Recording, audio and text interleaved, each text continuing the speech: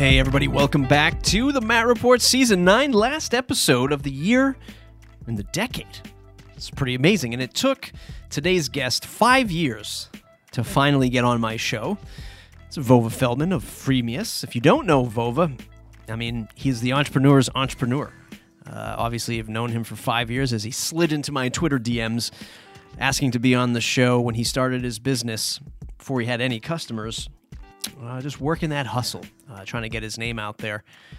But he's smart, he's intelligent, he's persistent, and he's doing a damn fine job, if I say so myself, with Freemius. And if you don't know Freemius, it's like this all-in-one platform. If you wanted to sell digital downloads, WordPress plugins, software, you need a licensing model, but you need more, like marketing, data, analytics, sales stuff. That's what Freemius does. And we're going to talk about that journey today and really dive into, how he solved this problem. Looking back, would he make the same pivots and adjustments? And what challenges is he facing so far? And he, like myself, talks to a ton of WordPress businesses. So he has his finger on the pulse of how things are changing in this landscape, especially post-Gutenberg, and where this new building experience is going to take us. Maybe even see Freemius on a SaaS platform someday. Maybe he'll be venturing into the microconf scene more and more, as a lot of WordPress people do as they sort of quote-unquote graduate from this space. All right, it's mattreport.com. mattreport.com/subscribe. Join that mailing list. Let's get into the episode. Hey everyone, welcome back to the Matt Report Season 9. Guess what? Season 9 is coming to an end because the year 2019, for most of us, is coming to an end pretty soon. And who better to kick off 2020 to end a decade than my good friend Vova Feldman. Vova, welcome to the program. Oh man, thanks for having me. That's a crazy introduction, and I have to live up to the expectations right now. Listen, we've been friends. I feel like we're like there's a select few people that I would say are really good friends of mine in the WordPress community, and though we haven't spent all too much time together, we spent a few WordCamps together, really getting to know each other, really chatting. Famously, one time, me, you, Scott Bollinger, we wanted to go to a nice steakhouse. And you were like, how much does this cost? And since then, we've been good friends ever since. So I'm super excited to have this conversation today. Only took 5 years, man. It only took 5 years. I do remember. So let's just talk about the hustle for a little bit. We were chatting before we hit record, and Freemius, and we'll get into your introduction in a moment. Freemius, which is your company, started, it's going to have its 5th birthday pretty soon, right? You said 2020 February, right? Yep. And I remember you reaching out to me when you first started the company, and I think it was when you were going to a Pressnomics. And I think that's what it was. Or it was a WordCamp Miami. And you DM me and you were like, I don't know, you were just like, hey, I'd love to record a podcast when we're together or something like that to that effect. And I'm like, who the hell is this guy? Like, who is he? And then the bond was formed ever since. But let's get into the professional side of the show. Let's introduce yourself. Who are you and what do you do? Sure. So I am Vova Feldman. I'm the founder and CEO of Freemius.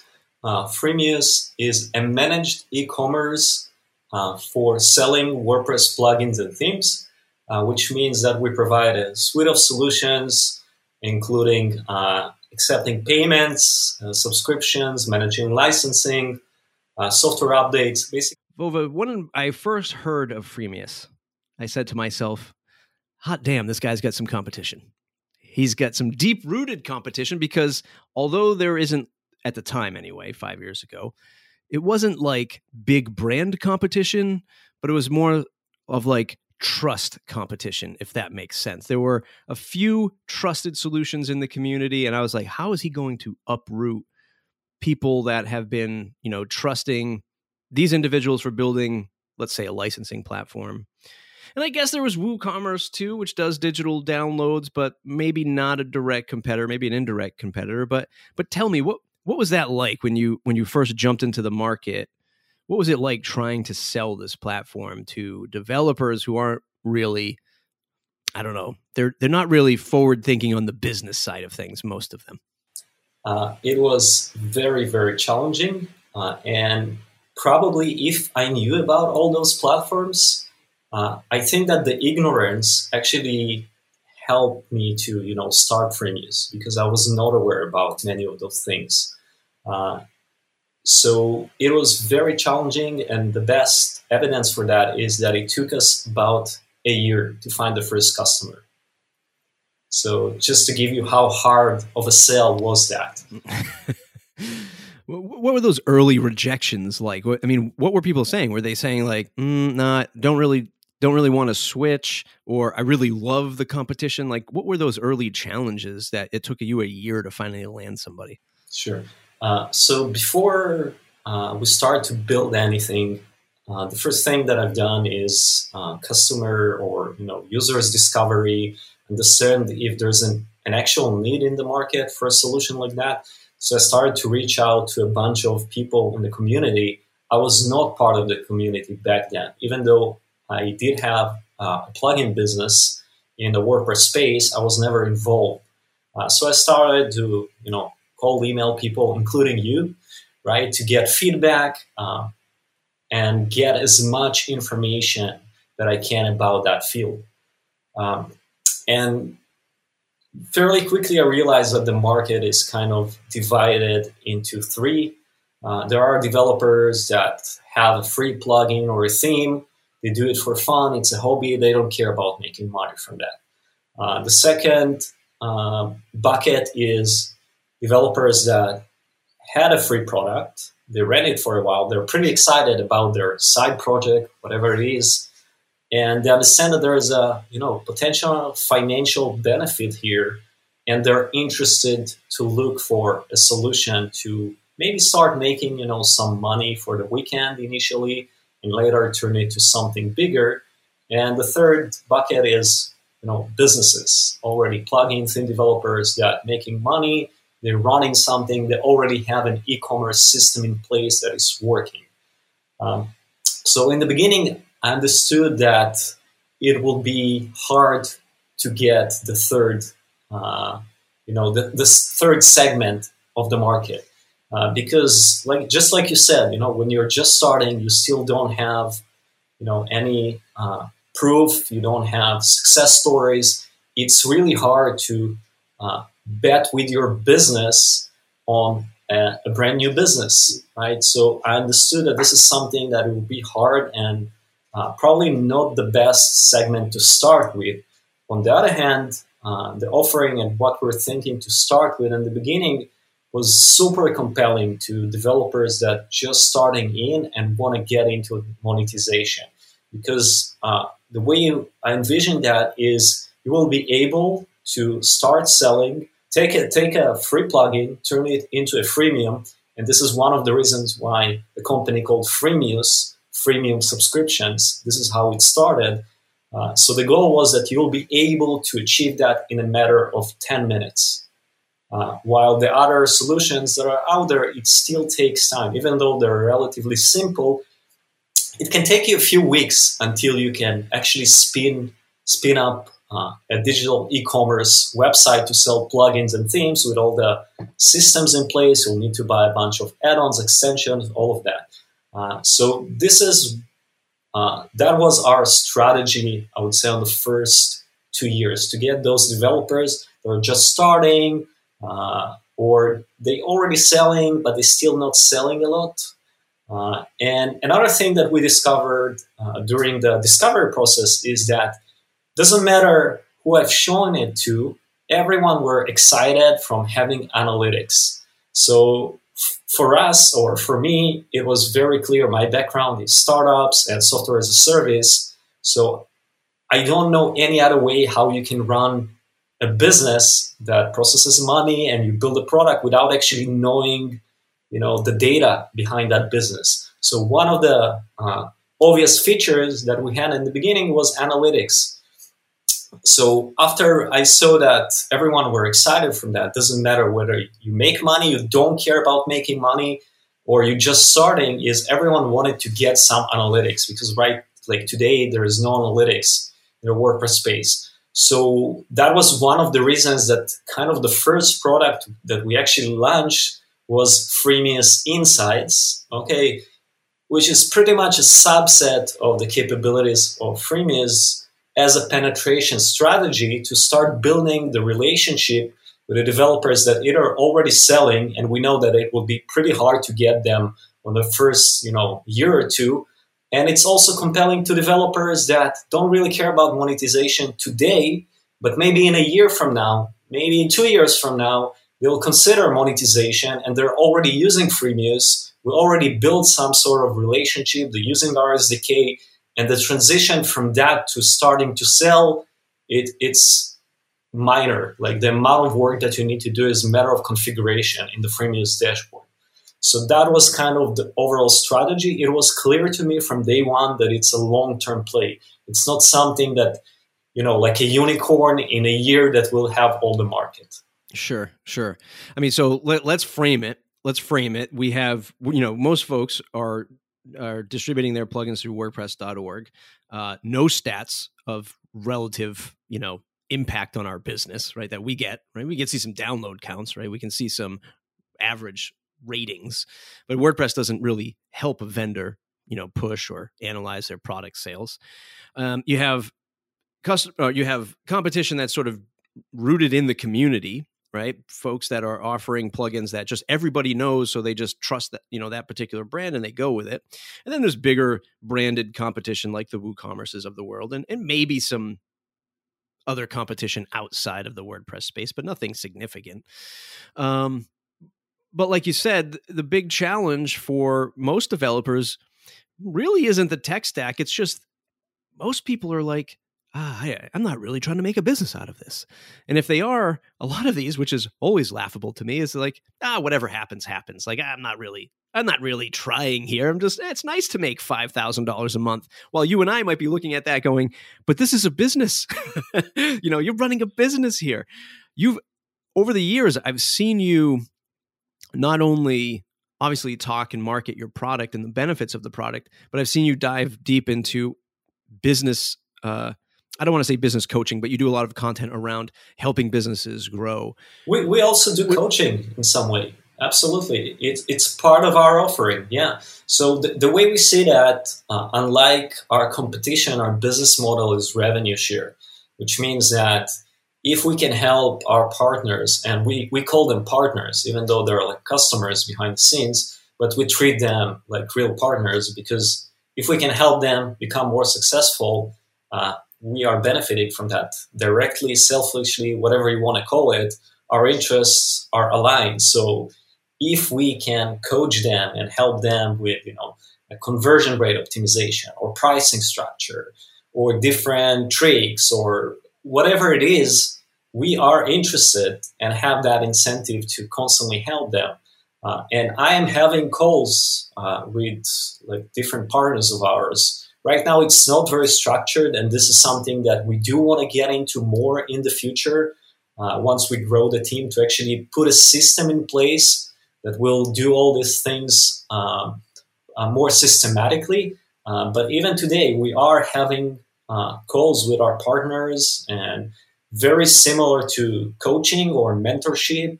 And, we're learning about their pains and trying to help them to get to their next milestone. So we are definitely doing that. And we're trying also to share all of that data in our blog.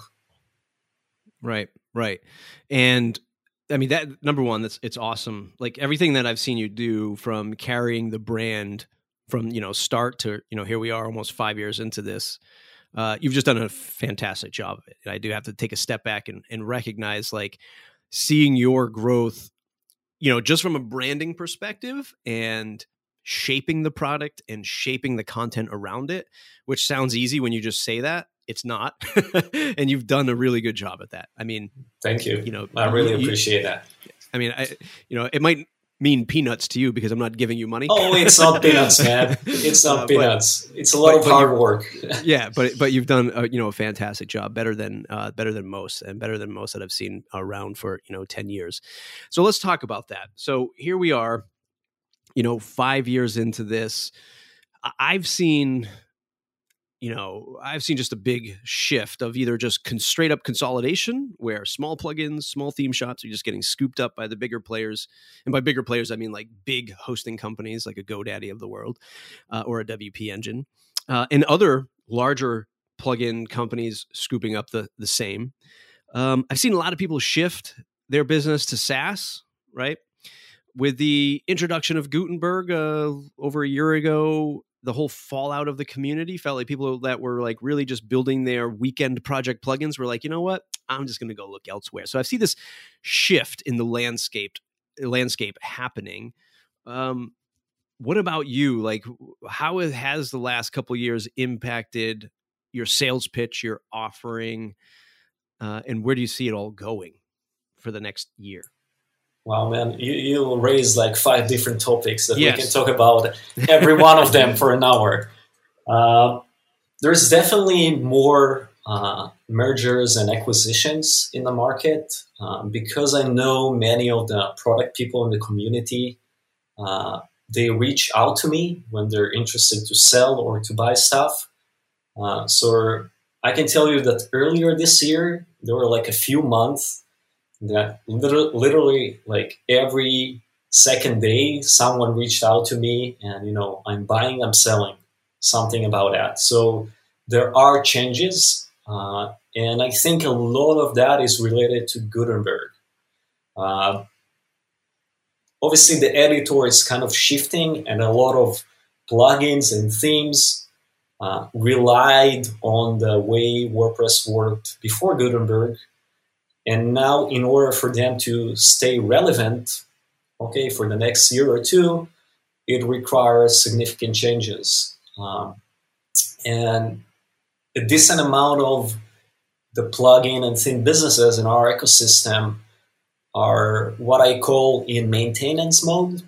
So it's not something that is visible, but they don't really have heavy development. It's more about supporting the product, making sure that it remains active and up to date with all the APIs if it integrates with something, but there is not a lot of heavy development there. And I think that all that Gutenberg movement kind of scared many people. So many people started to look for exit points to avoid the situation that, in 2 years from now, when they want to sell, they won't be able to sell it to anyone because it's not relevant to Gutenberg, not compliant, and all of that. So that's kind of the acquisitions. Definitely, we also see things. This is not something that I particularly see, but we all see in the community that the hosting companies are starting to become more aggressive and acquiring different products, theme shops. We have the StudioPress acquisition. And other things. And also, I would say there is a general, the market is maturing. If 5 years ago, not many, we were, I don't know if you know that, Matt, but you were the only WordPress business related content outlet 5 years ago. So you were kind of my inspiration when it comes to content back then. Thank you. Yeah, for sure. Made an impact. Yeah, for sure. So people were kind of scared to talk about those business topics and raising the word money when it comes to WordPress. But the market really matured since, in the last 5 years. So I think also the hosting companies matured. I was pitching different ideas to hosting companies since I started, things that I still can talk about. But they're much, if it was, big no-no 4 years ago, because it was, no, we don't want to deal with Matt. We don't want to, not you, the other Matt, okay? We don't want to do anything that will, risk our relationship or whatever it is in the community. And now they are more aggressive, and now they see that, also Automattic becoming more aggressive with WooCommerce and Jetpack and the things that are moving. So there is a clear consensus in the community that those big companies, okay, it's not a shame. We all understand that the WordPress market share is huge, and now it's the time to capitalize on that. And I think that the hosting companies and Automattic, which is also a hosting company in one way or another, they're becoming more aggressive when it comes to, maximizing the dollar amount per user. I agree. I mean, one of the when people, when I put on my conspiracy theorist hat, and I love your hat. I love that hat, by the way. When I talk about Gutenberg, look, I actually have been using Gutenberg as just like an end user, sort of enjoying it on a particular set of themes. Like I like it on 2020, I like it on the Chaplin theme, both developed or designed by the same designer, and I find that it's actually a pleasant experience when I don't need full on page building tools. But the other side of it is, what I'm predicting is we're just moving to the SaaSification of WordPress for the benefit of Automattic and Jetpack, right? And the next battlefield will be the block discovery tool. And, having developers, third-party developers, your customers, my friends, be able to show up in those search results so that they can continue their business. So when I put that hat on and people think this, like, he's just ranting about he doesn't like Gutenberg. No, actually, I've been rather enjoying it, but I just know that, why haven't we ever seen a marketplace on WordPress.org? Why hasn't there ever been an official store that you can go to aside from WordPress.com? That's because I think that Matt Mullenweg knows the greater approach. Obviously, he's the architect here. And he knows that, look, if I can kind of reset search and discoverability through the method of blocks, I can now control, that experience, and I can bubble up Automattic's solutions ahead of anyone else. And oh, by the way, if we can search for blocks across the internet on any platform that Gutenberg is installed on, which is, people point and laugh at me when I say that. Like, I literally think that in 2 years' time, you'll see SaaS-based businesses that have absolutely nothing to do with WordPress running an implementation of Gutenberg. And oh, by the way, you can monetize it through that. It's the SaaSification. It's everything you've ever wanted to build in a SaaS app with data and touch points. And Automattic is going to own that experience through Jetpack. And it's definitely going to change the landscape, which leads me to ask you the question, what about Freemius in an open market? What about Freemius detached from WordPress, but, MicroConf attendee wants to build her new SaaS app, and they can attach, abandoned cart analytics, user authentication or user email list building, whatever, all of the features of Freemius, but detached from WordPress. Is that the next journey, or is that relatively a tough mountain to climb? Would you mind if I wear my renting hat too for a minute? Go for it. I love your hat too. Great. So I actually think, the fact that Automattic control search is already happening right now and been there for years already. Like the default search engine of products connected to WordPress is WordPress.org. And, when you go to search for plugins and themes, what you see there is the featured or recommended, that most of that is Automattic already. So they also control the search for plugins and themes today, if you think about that. Moving back to the... let's keep our hats on for just one more second. Okay, no problem. Listening to the word, the state of the word.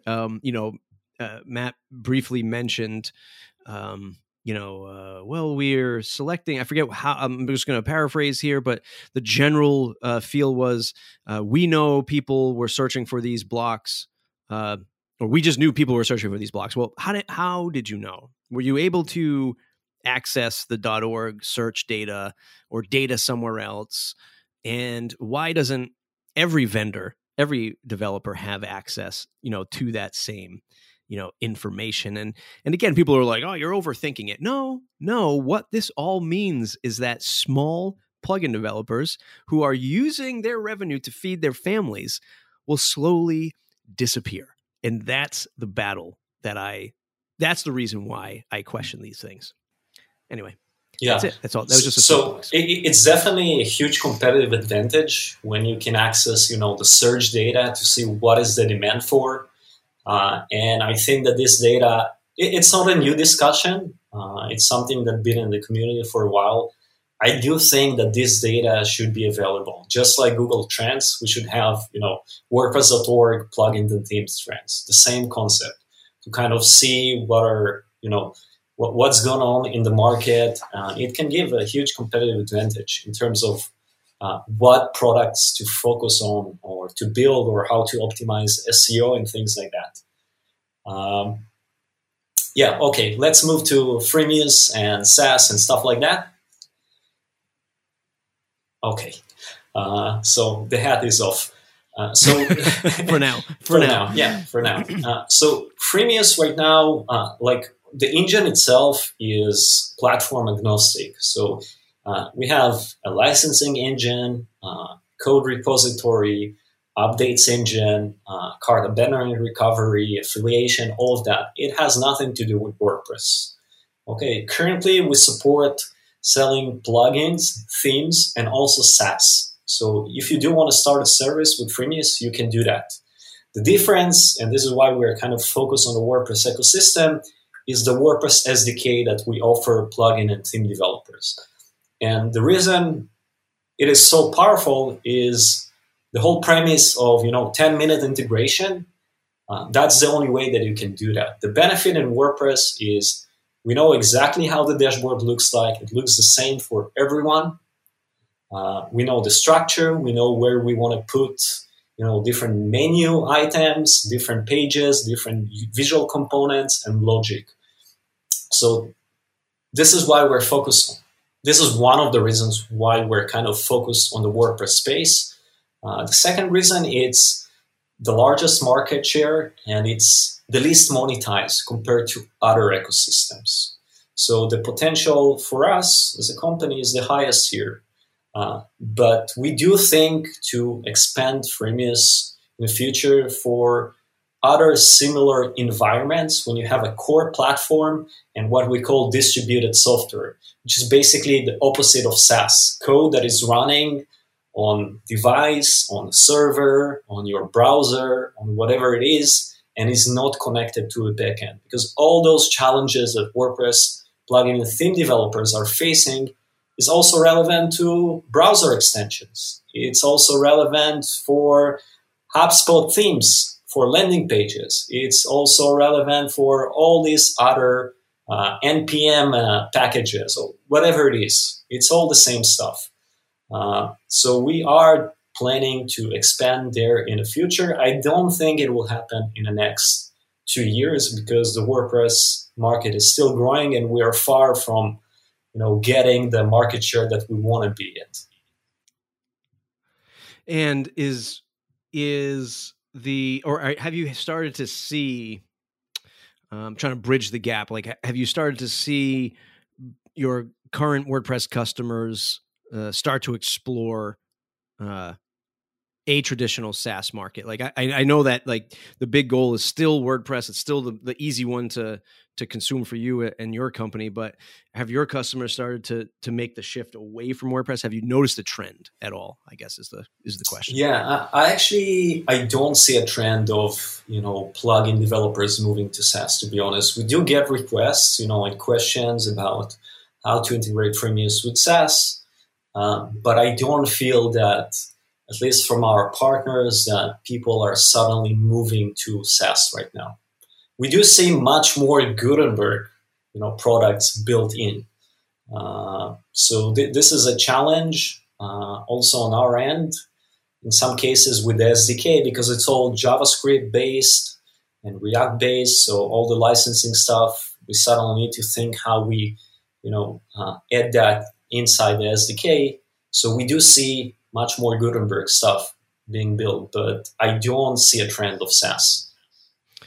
One of the things that I think is really going to be, a clear winner, I'm saying this cautiously because it's a quasi competitor to you, is WooCommerce, right? So recently, I spun up a merchandise store for the podcast, and I used WooCommerce as an end user for like the first time in over a year since I had really like set up an e-commerce store. And the WordPress purist in me was like, damn it, I have to enable Jetpack because you can literally not move around the website without a massive banner following you around to enable Jetpack. And I had to enable from WooCommerce. Yeah, like there was just like this massive banner that just kept. Okay. It was one of those things where it was just like, if I was a typical end user, which I was in that point, because I literally had no time to really think about this and set it up. I was trying to get it set up before WordCamp US. It was like an idea that sprung on me. So I was like, I got a couple hours, I'm going to build this site. And it was just one of those nagging things. Like every time I logged in, it was this big Jetpack banner. Then there was like this third WooCommerce service that I had to enable. And again, without me like spending time, like, what am I really enabling here? I was just like, okay, fine, enable it. Like, just get out of the way. Like, I just need to start building. At the end of the day, I was able to put together a store rather quickly as an end user, put it together rather quickly. And the Gutenberg blocks that were available allowed me to quickly add, the handful of products that I had on a homepage without me even having to set up a page builder, right? It just worked. And to me, that's a signal of where Automattic is really going to win over the next couple of years. Is you're gonna be able to do all of these things with Jetpack, contact forms, e-commerce, membership, gated content, pop-ups because they integrate with MailChimp. You're going to be able to do these 12 things that you normally reach out to 6 or 7 plugin vendors to buy. You're just going to do it all with Jetpack. And what's going to happen is people are just going to say, you know what? Screw it. It's just easy. It's just easy for me to do it. So I'm just going to do it. I'm going to succumb to the Jetpack, the Automattic offering, because it just took me 2 seconds to enable everything. All of that is to say is like, that's where I see the beauty in your platform, because you're solving the same thing for people on, a software licensed business model or subscription-based business model. You've got all the tools around it. And you're like, you don't have to install 7,000 plugins or go to 5 different vendors. We just do it all here. And I think that that's really where you're going to win. Is that a fair shake right there to say like, yeah, because I mean, right on your homepage, you're saying that you're solving this complexity. Are you getting that same signal from your customers? They're just like, yeah, this was easy.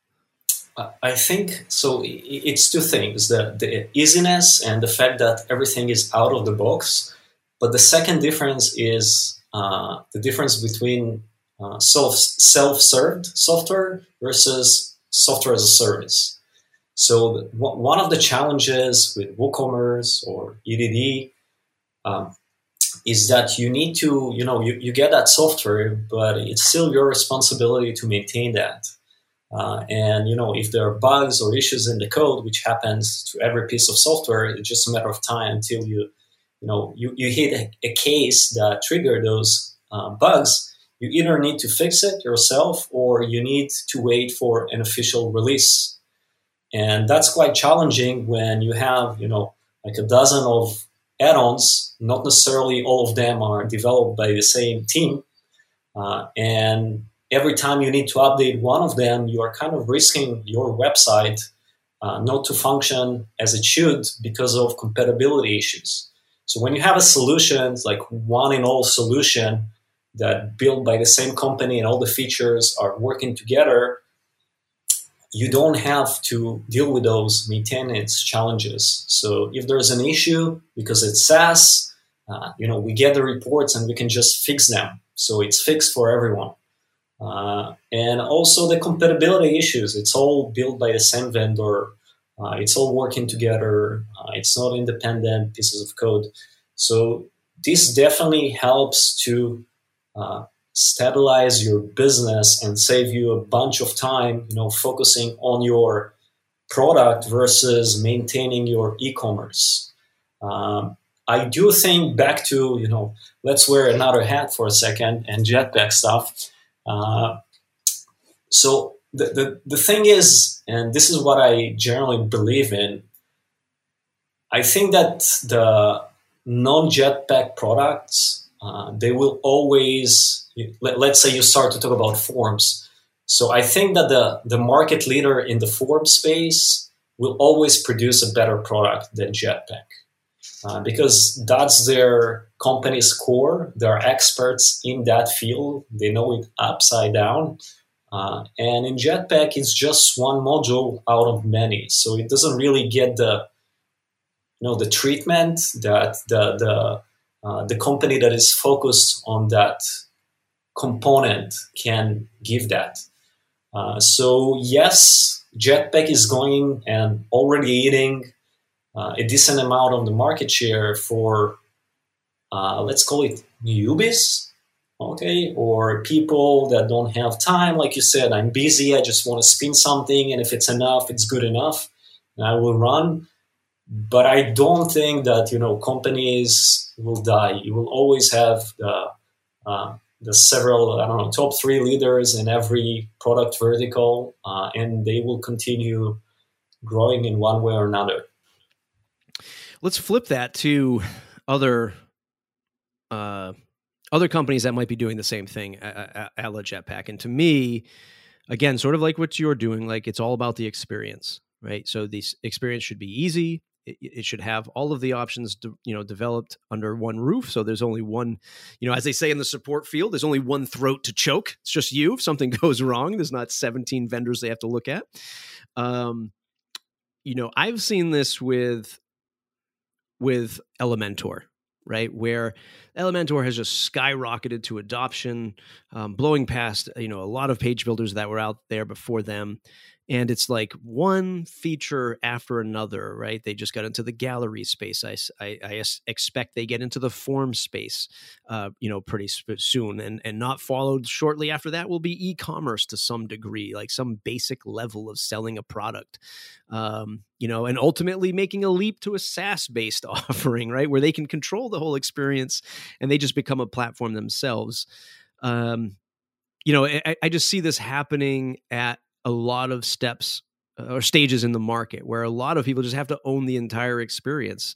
I'm really concerned. This is just a statement, not really a question. I'm just concerned for, if you're not doing all the things for everyone, you are going to get passed, by a potential customer, right? They're going to look at you and say, well, you don't have 1,700 other options for me.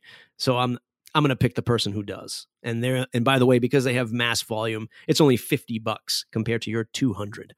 I'm just kind of concerned where that whole movement of everyone wants to be a platform for good reason, but yeah, it's just a general scare. Yeah, it's definitely challenging for sure. But I think, once you start owning the infrastructure, let's call it that way. So like a page builder is the infrastructure for building your site, or in our case, Freemius is the infrastructure for monetization. Then naturally, when you grow, you see opportunities, right? So just to give you an example, we have a big and growing audience of small business owners, those plugin and theme developers. So the amount of things that we can do with that community is enormous.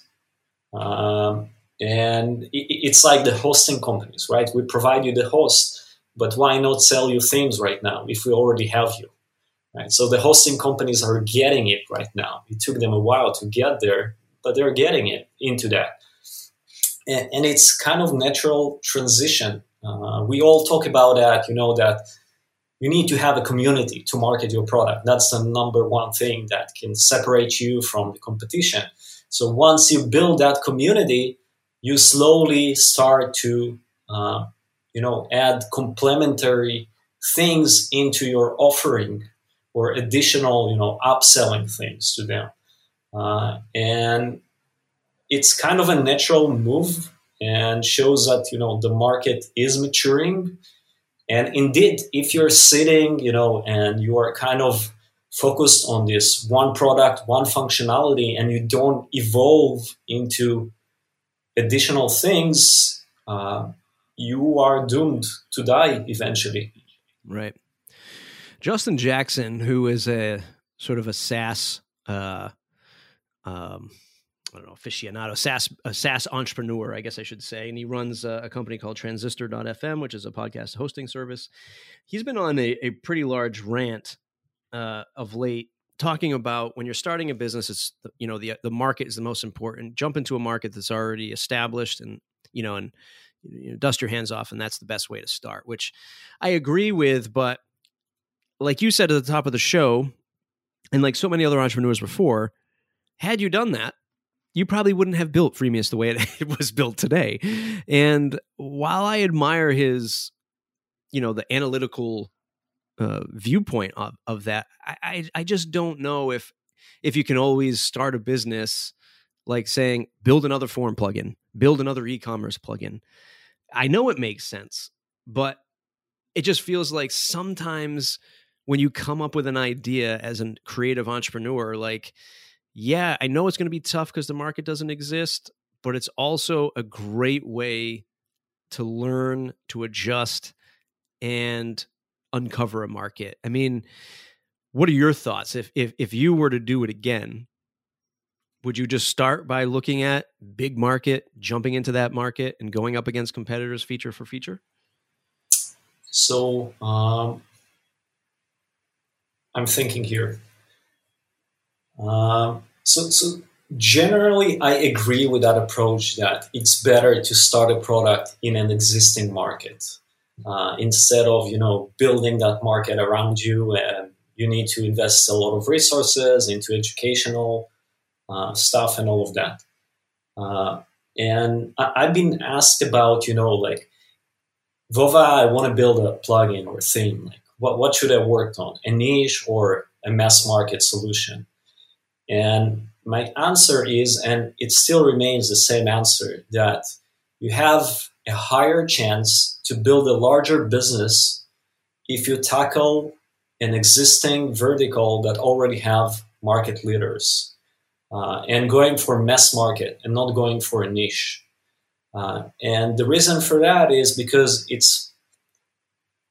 first of all, if you are an entrepreneur and you are getting into product, you need to be in a position that you can build the best product in that vertical. You have to be in that position. If you can't really build the best product, there's no point to start with that at all.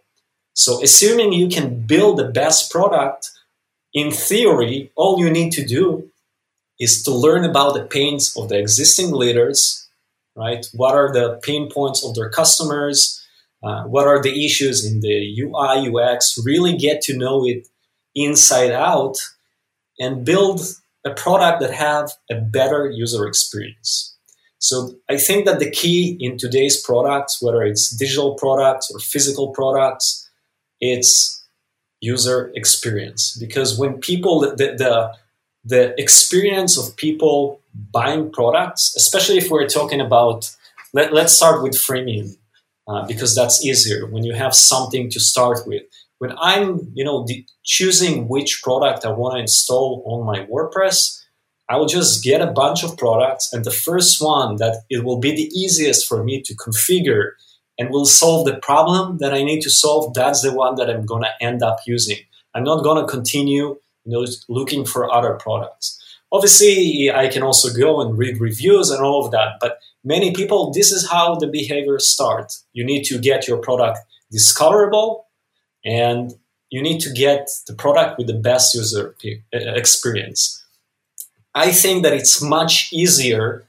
For example, let's take SEO. It's a mass market product, generic product that every website needs, SEO.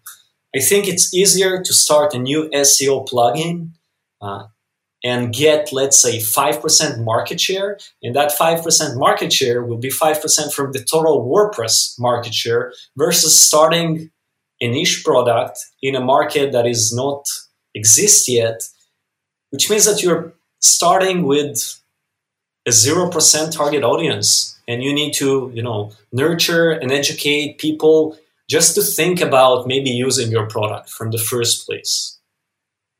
So this is my thinking, and if you really want to build, this is kind of my equation to build a decent size plugin theme business. Choose an existing mass market vertical and build something better with a better user experience. That's the key. Yeah.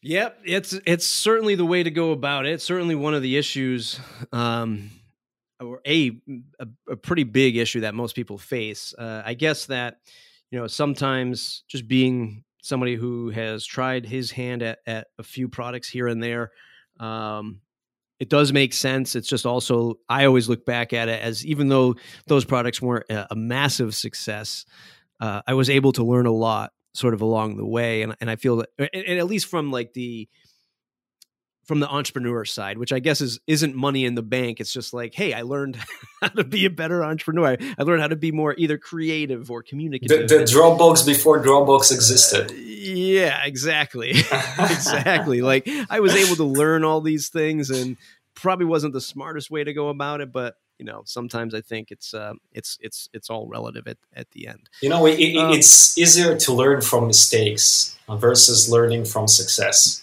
Yeah. Yeah, so absolutely. It's important to have them. Hey, speaking of SEO, what do you think about the old animated GIF across all of the WordPress dashboards on the Black Friday sales? I understand, I think it was a little too aggressive, and they could have done a better job. But generally speaking, I think, it's a fair marketing stunt. Like, they've been bashed about that with, I think, more than 100 negative reviews. So that's a fair market, right? It's kind of like a free market. You try something, it's not working, you're going to get the feedback back from the community. So it's like with everything in marketing or conversion rate optimization, right? Also, exit intent pop-ups are freaking annoying. That's what people can argue, right? On the other hand, they're proven to increase your lead generation by 700%. So it's working, right? So you can make everyone happy. So the more aggressive you become, you will, annoy more people. But on the other hand, there's a reason why Yoast did that. I'm sure they made a lot of money from that ad. Sure. Yeah. Yeah, I mean, I agree. It's you let the free market respond to it, and you have the ability to do it. Number one, you let the free market respond to it, like you said, 100 or so negative reviews. That's the fallout. But hey, this is no one else is going to help you push your plugin, and we're only working with what we're given. Right, we're working with WordPress, and I see both sides of it because as somebody who spent the first part of his WordPress product career, trying to submit things into the WordPress repo, especially the theme repo 5, 6, 7 years ago, however long it's been, it was just, you just got punched in the face left and right for, for the, you put your call to action in bold. We will not have that. We will not have that in this theme. That will be removed, right? Back of the line for you. And it was just like, man, you just can't get in anywhere. And then, obviously times have changed, but all right. Speaking of times changing, we talked before we started recording. Right now you're in this sort of growth phase. You're hitting some new challenges. You're looking for new ways of growth. What does that look like for you heading into the new year? What's the big New Year's resolution that you're going to focus on to keep moving the needle forward for Freemius? Yeah. So I would say that in the past 2 years, we've seen our highest or quickest growth. And we're so hyper-focused on, getting more and more customers, migrations, and all of that. We didn't have time to properly scale the team. So up until 3 weeks ago, we were still 5 team members. And we have hundreds of customers. So it is currently quite challenging, to be honest, to maintain the same pace of product development, and while still doing all the other things, including supporting our customers, our partners, and all of that. So in the past 2 or 3 months, my focus was hiring, and hiring. So we decided to pause product development until we scale the team. And right now our focus is supporting our existing customers. We even thought to kind of stop registration for a while and move it to a waiting list. Because of the growth, I don't think we'll end up doing that, because we did manage to hire 2 developers that ending their training by the end of this week. So I'm pretty excited. So the goal for next year is, to get back to product development and continue growing the customers and scaling the team size together with our customer size. So from my end, it means, unfortunately, I don't have time to develop as much as it was before. In the past 3-4 months, I almost didn't do any of that. And right now, it's kind of, transition for me, even though I was doing management and many other things before, but now I feel more of that. So we have, many exciting things that we want to ship in 2020. And yeah, now is, preparing the team to be ready to continue supporting the existing customers and also delivering all the cool things that will help our partners to grow their businesses. One of my last guest, Jordan Gall of Carthook, which I guess provides a similar type of service, but for Shopify and BigCommerce customers. One of the things I really like that he did, and he's sort of been in business the same amount of time, roughly, is he sort of put this application process up front, right? Like you have to actually apply, to work with Carthook, and your customer base is probably, vastly different. The WordPress developer versus, maybe the Shopify merchandise store owner or what have you. But I did like that thinking, and it's something that has really sort of just stuck in the back of my head. Because it's not always, this is going to sound weird, but why does the consumer always have to have the choice? Why can't we, the business owner, have the choice to work with the customers we actually want to work with? And I know we all have to pay the bills, so it doesn't make sense all the time. But I do like that thought process of you have to actually apply to work with us. Let's make sure this is an absolute perfect fit. And especially in your case, where you might be spending a lot of overhead, maybe doing migrations, educating the customer, maybe the first 30 days, it's like they're consuming all of your business content and they're asking you questions. Hey, should I optimize this? Should I do that with my marketing message? And you find yourself really committing to the first front end of a customer, where it might take you some time to make up on all of that cost. So maybe something like that would work, where instead of, closing it down and making a VIP list, you actually have to make people sort of apply and make sure that they're perfect fit. So we don't want to get into filtering people. Let's call it that way. We are saying no to people when we think that it's not a good fit. And actually, I think a month or 2 months ago, someone got into our chat, our online chat on the website. And he was like, I want to sell something physical. I think whether it was like drop shipping or something. And I'm trying to explain him, look, man, this is not for you. Like there are many other tools, use them. And he was so aggressively wanting to use Freemius. So I had to push it hard. Like, no, you're not going to use it. It's not a good fit. So we are saying no. But not in terms of like filtering based on, size of the business or things like that. And like, to be frank, we paused migrations.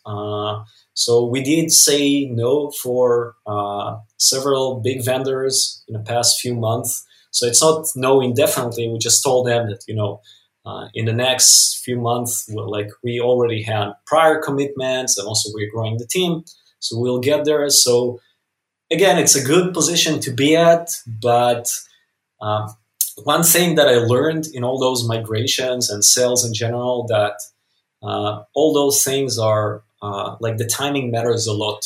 And if someone want to move to Freemius right now, it doesn't necessarily mean that in a month from now they will move. They will be interested to do that too, because one of the things that I also discover during the process is that people usually migrate to alternative solution when they hit a pain point, something that I say, no more, I'm tired of that, okay? And it doesn't matter what you sell them and how your solution is amazingly 10 times better than the whatever they're using right now. The point that they will migrate, would be interested to transition to your solution, is once they will hit a big pain point that they will say no more. And the thing is, those pain points are temporary, because right now I'm tired of that, but after 2 weeks, the pain is like time working and healing pains. So the pain, it won't be as hard as if it was when it's happening. So time also matters a lot. So there is a risk for us that we may lose those customers. But like I said, it's part of the growth pains. Do you have anybody, and this will sort of be one of the final questions here, do you have anybody using Freemius in sort of an indirect way? Like, is there somebody not doing the typical WordPress product that you've allowed to use Freemius, and it's kind of just an interesting model? Yeah, we have a developer that sells jQuery modules, for example, with Freemius. We have a bunch of SaaS products also sold through Freemius. We have... What else? What other use cases? I'm trying to say no when they're asking. Sometimes they just integrate and start selling with that. So we can't really control that. Cool. Vova, this has been a pleasant episode, even though we should do it more, man. We should do it more. I got to stop having kids, and we got to start getting to more WordCamps together so we can enjoy some more time. Where can folks find you to say thanks? So on Twitter, I am just Vova Feldman. Just like my name, you can feel free to email me directly, vova@freemius.com. Always happy to help when the context is right. I'm not gonna do like Matt. Who is this guy? I don't know him. And then do a podcast after 5 years. You had to slide that one in. I had. No, I'm just kidding. So feel free to reach me via email or Twitter or Facebook as well. I'm pretty available. Where's the next WordCamp you're going to go to, so long as the airlines let you pass or the countries let you pass into their borders? Yeah. WordCamp Asia. We're pretty excited. Oh, nice. Yeah. Nice. So we actually planning to bring most of the team and do a little retreat there. So we already booked this very cool boutique hotel right next to the venue. It's like a theme hotel. So it has a bunch of rooms. Every room has a different theme. So we're gonna. The plan is kind of work together on building the roadmap for 2020. Well, if the Freemius team is listening, man, Vova's getting soft. If I ever heard him say that he booked a boutique hotel room, then you know that he's getting soft in his old age. So I hope everybody on the Freemius team enjoys it. I hope you have a good trip over there. Thank you. Everyone else, it's mattreport.com/subscribe to join that mailing list. We'll see you in the next episode.